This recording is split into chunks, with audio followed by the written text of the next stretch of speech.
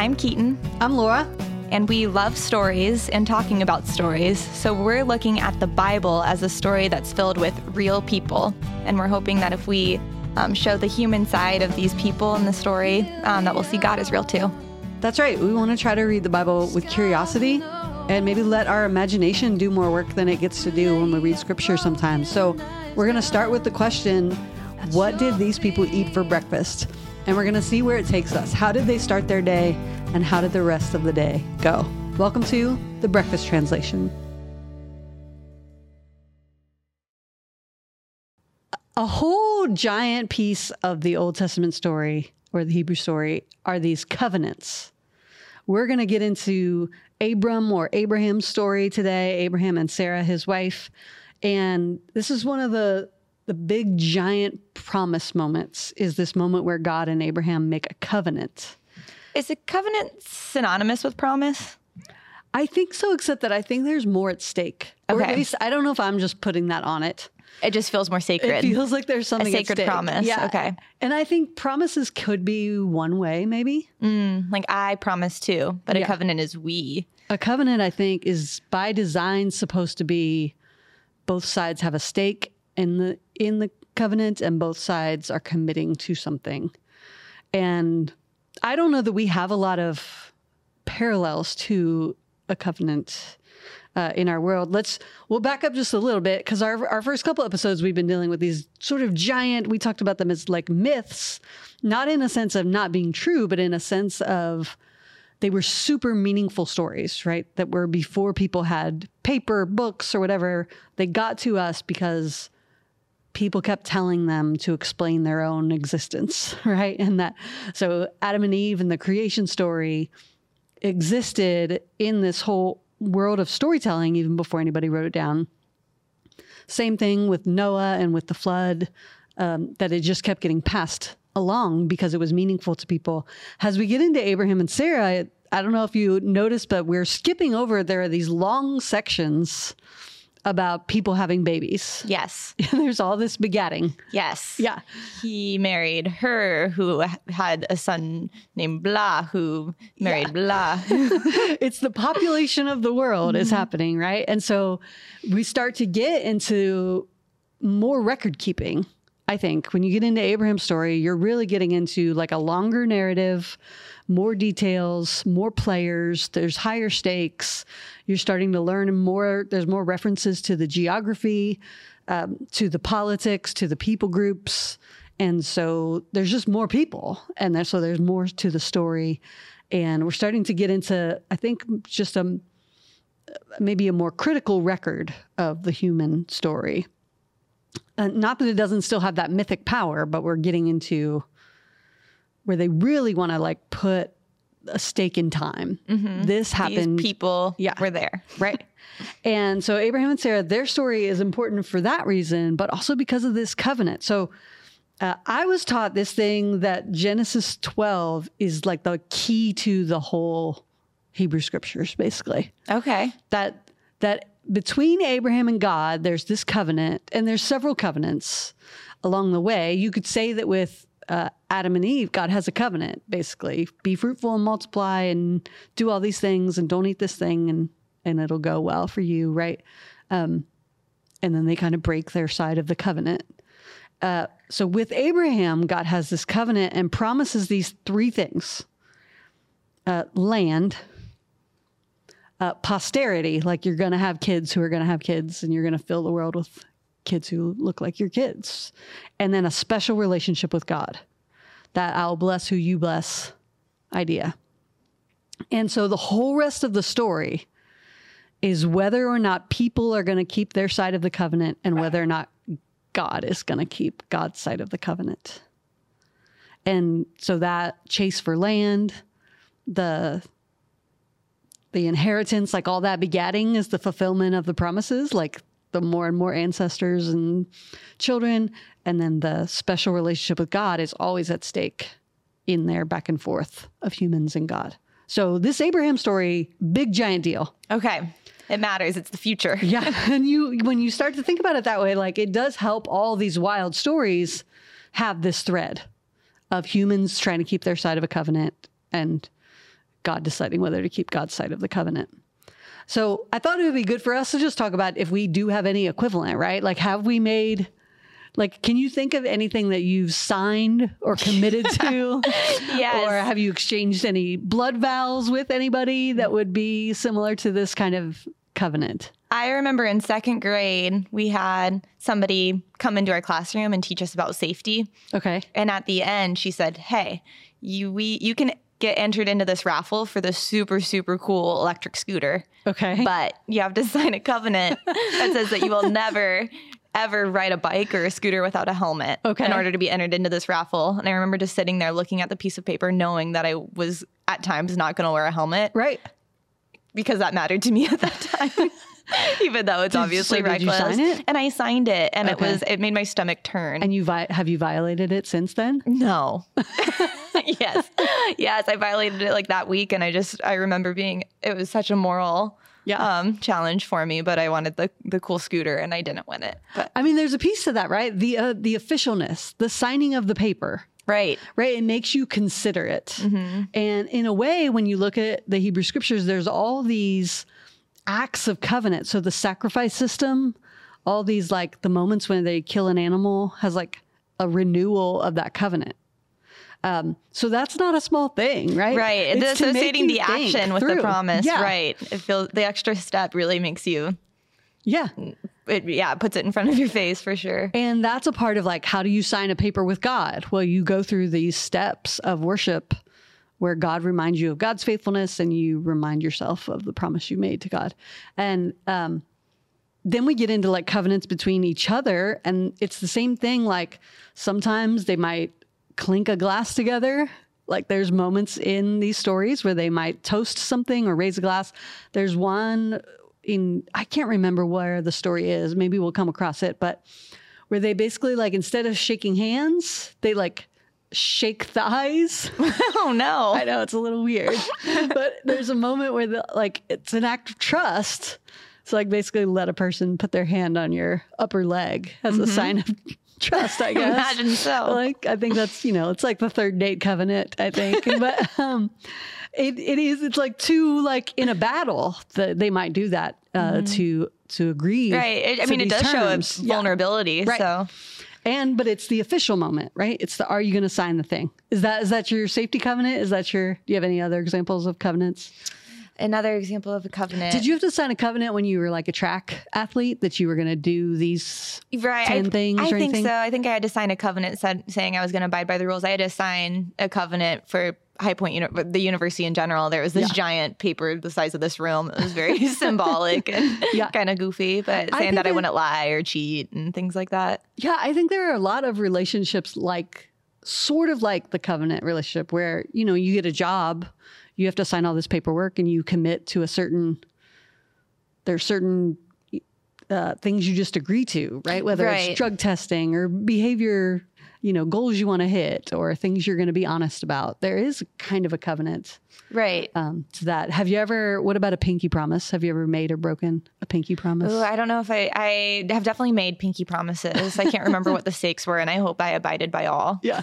That's on my head because I just recently broke a pinky promise. No, I didn't break it. Yeah. I've kept it so far, but a friend and I were just kind of talking through, like, staying friends through changes and all that. And it was like, that was our way of sort of saying, no, we mean this. And you pinky promise. Yeah, you know what I mean? Like, because you go back to your childhood self that understood friendship sometimes better than your adult self. Mm-hmm. But it is that moment of saying, no, there's something about saying it and sealing it with something that makes you think, maybe I will hold on to this a little bit tighter. Mm-hmm. And so I think that's where we start to get this sacrificial system, is both of them trying to take it seriously. I think we have it. It's also like we make covenants with banks. Mm-hmm. When we buy a house or we take out a loan. Say we will not withdraw this money for 10 years. Exactly. Oh. And I think probably the closest we have that's actually supposed to be treated like a covenant would be marriage. Mm-hmm. I think that in its sort of best form, that's the idea, is that you're committing to this relationship, you're committing to these vows, Yeah, in front of witnesses and Yeah. the whole shebang. And the stakes are pretty big, right? As opposed to just dating someone and you haven't signed any papers yet. Right.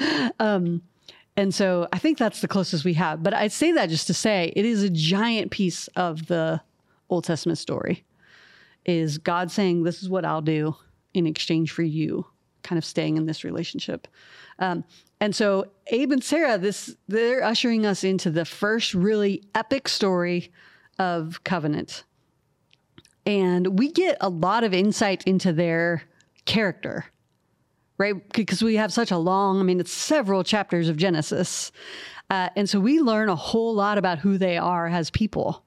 Can you think of anything that you thought of right off the bat if we were to start to figure out what they'd have for breakfast? When you think of Abraham, what do you think of? I know they were old. I know. I think we do think of them as so old. Older than anticipated. Yeah. I don't know. Did you have any thoughts there? I mean, when you just go through their list of their story, it starts with them being called out of what's safe. Because they have to journey away from home, correct? Right. Yeah. So to make this land promise happen, to find the land that God has promised them, they have to leave their comfort. And I remember Frederick Buechner, I can't remember if it's that Peculiar Treasures book, but he basically equates them leaving, I think it's is the town that it says they're a part of. He basically equates with like the suburbs. Like imagine that Abraham had a 2-car garage. And so when God calls him out to say there's land somewhere, there's some other life for you, that imagine it's God calling a person away from your 2-car garage, away from the garden that you've spent 10 years getting just how you wanted, and however old they are, they're settled in their first home.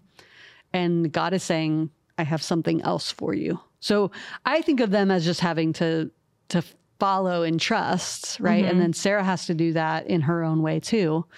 And then as the story goes on, they just have to keep making these acts of trust. Right. Even when it doesn't feel like it makes any sense.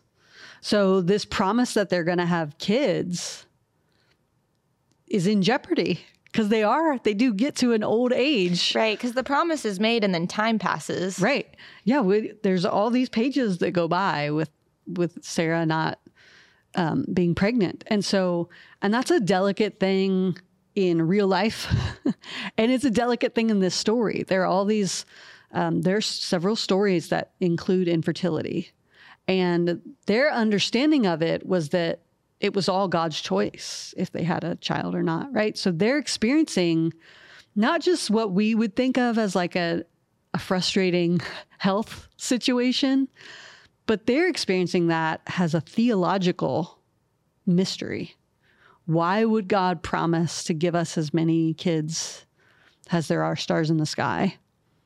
And here we are pushing 70, 80 years old, and it's not true. Like they're doing the math going, that doesn't seem like this is going to work out. And so, we've talked about how like a part of their story is this complicated chapter where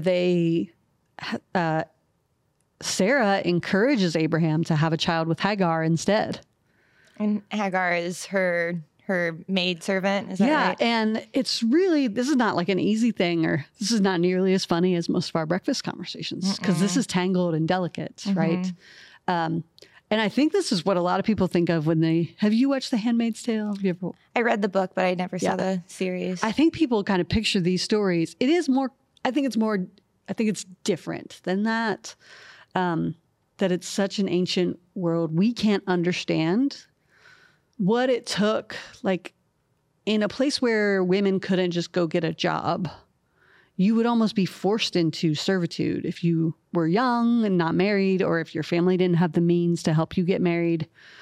So there's a chance that Hagar ends up in this servitude just out of desperation. Right. So it might not have been intentional oppression, but has somebody who maybe owned land or had the means or had enough cows or goats or chickens or whatever, you would have been expected to take servants in and kind of make them a part of your household. Now, I've been reading, there's a book by Dr. Will Gaffney. She has a book called Womanist Midrash that's all about like some of the sexual politics of the Bible, but also the class politics of the Bible that we might not always understand. So she breaks down all the different words for servant. So there's several different Hebrew words that they would have used for different kinds of servants. So some servants would have been expected to do like Hagar and bear the children for your family. Some servants wouldn't have been. It would have been more like a housekeeping, field hand sort of gig. But Hagar, we're going to talk about her next episode. So we won't talk about the whole thing today. But I think that for our purposes this week, that really just gets into that they didn't trust all the time. That they sort of said, they had the plan B. Yeah, let's do this the way we think it should be done. And they even do that. We talked about their other kind of tangled story is that as they're traveling to stay safe, sometimes they tell people that Sarah is Abraham's sister, which is also a sort of violent storyline because there's one instance where it seems like Sarah is taken into the house and forced to sleep with these men who are threatening them. And that the reason for the lie about him being her brother is to keep Abraham safe. Because if they saw him as a threat, as a husband, they might have killed him or. So there's several instances where the promises of God are at risk in the story and where Abraham and Sarah have to sort out like how to move through the world. Right. When it doesn't trust seem in a world like, of violence. Yeah. And they make complicated decisions. And even when they do have that child, right, in their old age, there's this great moment where they learn they're pregnant and they laugh about it because it seems so absurd to them. Then God immediately calls Abraham to sacrifice Isaac in what is also like a traumatic, complicated, difficult story. Absolutely. My goodness. It becomes even harder to then make that twist we're kind of making, which is what do people who've been through this kind of an epic story have for breakfast? Because their character is all over this. Right. It's not like the Gospels where we'd get like one or two lines about the person. So then we get to, based off of that characteristic that's highlighted. It's extra complicated. So any thoughts, and you've grown up with their story a little bit, right? And you've probably grown up singing Father Abraham. Right. Had many sons. Many sons had Father Abraham, whatever the latter means. Exactly. So we all at least know a little bit of their highlight reel. So what do you eat for breakfast when you're traveling and getting beat around and you've had to give up your home. You're waiting for the promises of God to come through. You feel the stakes that an entire nation rests on whether or not a pregnancy test comes back positive. I mean, maybe what they could carry with them could be their sense of safety or familiarity from home. Maybe a home favorite that could be with them so they can start their day with something that they remember. Yeah, I don't know what that would be. I wonder if food was grounding to them. I think maybe when we've talked about traveling a little bit, right, that sometimes you try to keep the routine even if you're traveling. Right. I actually just heard this about, do you know who George Burns is? He's like, well, he's passed now, but speaking of older folks, I think he lived into his 90s, maybe 100. Okay. But he was a comedian. And he was on the road for most of his life. But I don't know why I just heard this story just the other day. It was somebody on a podcast was talking about George Burns. But even though he traveled for like 90% of his year, he would still have the same thing for breakfast and lunch and dinner. And he would still go through the same like daily routine. And that's what kept him It was kind of grounding. Yeah. So bread. I wonder if they did have like a favorite jelly that they always put on their toast wherever they were, and they sought it out along the way. I think I do. Maybe it's because of the Father Abraham story, but I think I do think of Abraham as kind of a dad figure. And so I think of my dad who did the same job for 50 years, which is it's weird because I think Abraham and Sarah's, it's this mix of faithfulness, but adventure. Yes. So I think we think of the faithfulness part first. So I do think of him as like my dad who woke up and had coffee and put it in the same mug every day for 50 years. But they also had this wild wild adventure, right? Where their landscape was constantly changing. Right. I know. I don't think I have given them enough credit in my past, because I definitely do think of them as like the ridiculousness of them going, oh, we're too old to have children. Yeah. And then they wait and then have faith and then they do. But the story is so much more complicated than that, obviously. There's all these years where they don't know that that's how it's going to end. Right. And I think that's what's interesting when you do read it as a story, which we talked about that those first couple episodes, is not reading it the way we always have, which is to get our lesson out of it right away. Mm-hmm. But how did it feel to them to be in the story? Probably really aggravating, that they probably needed some grounding habits to keep taking the next steps, even when they didn't know where those steps were going to land them. Mm-hmm. That we read it and we know that eventually the promised land does belong to Abraham's family. And we know that those promises are still kind of at stake in the world. What is the Jewish relationship to their land and to God? And so we know those things are still at stake, but I think they're just waking up on a Tuesday trying to figure out how are we faithful this day? Mm-hmm. Even as they're like seeing cities burn around them and the world's kind of falling apart. So maybe it's perfect time for us to like revisit some of these narratives that were unsteady, what was grounding to them. I'm just realizing that grounding has double meaning, because if you have a coffee habit, it's grounding. Is that the best thing or the worst thing? Yeah. You know that thing? I can't tell if what I'm saying is the best thing I've ever said or the worst thing. So listeners, you can decide. Is calling a coffee habit grounding best thing or the worst thing? Cast in your votes. Yeah. We will pick this story up a little bit because we are going to consider Hagar a little more. I feel like Abraham and Sarah have always gotten the spotlight, and we want to put it on Hagar a little bit next week on the Breakfast Translation. The world and the story.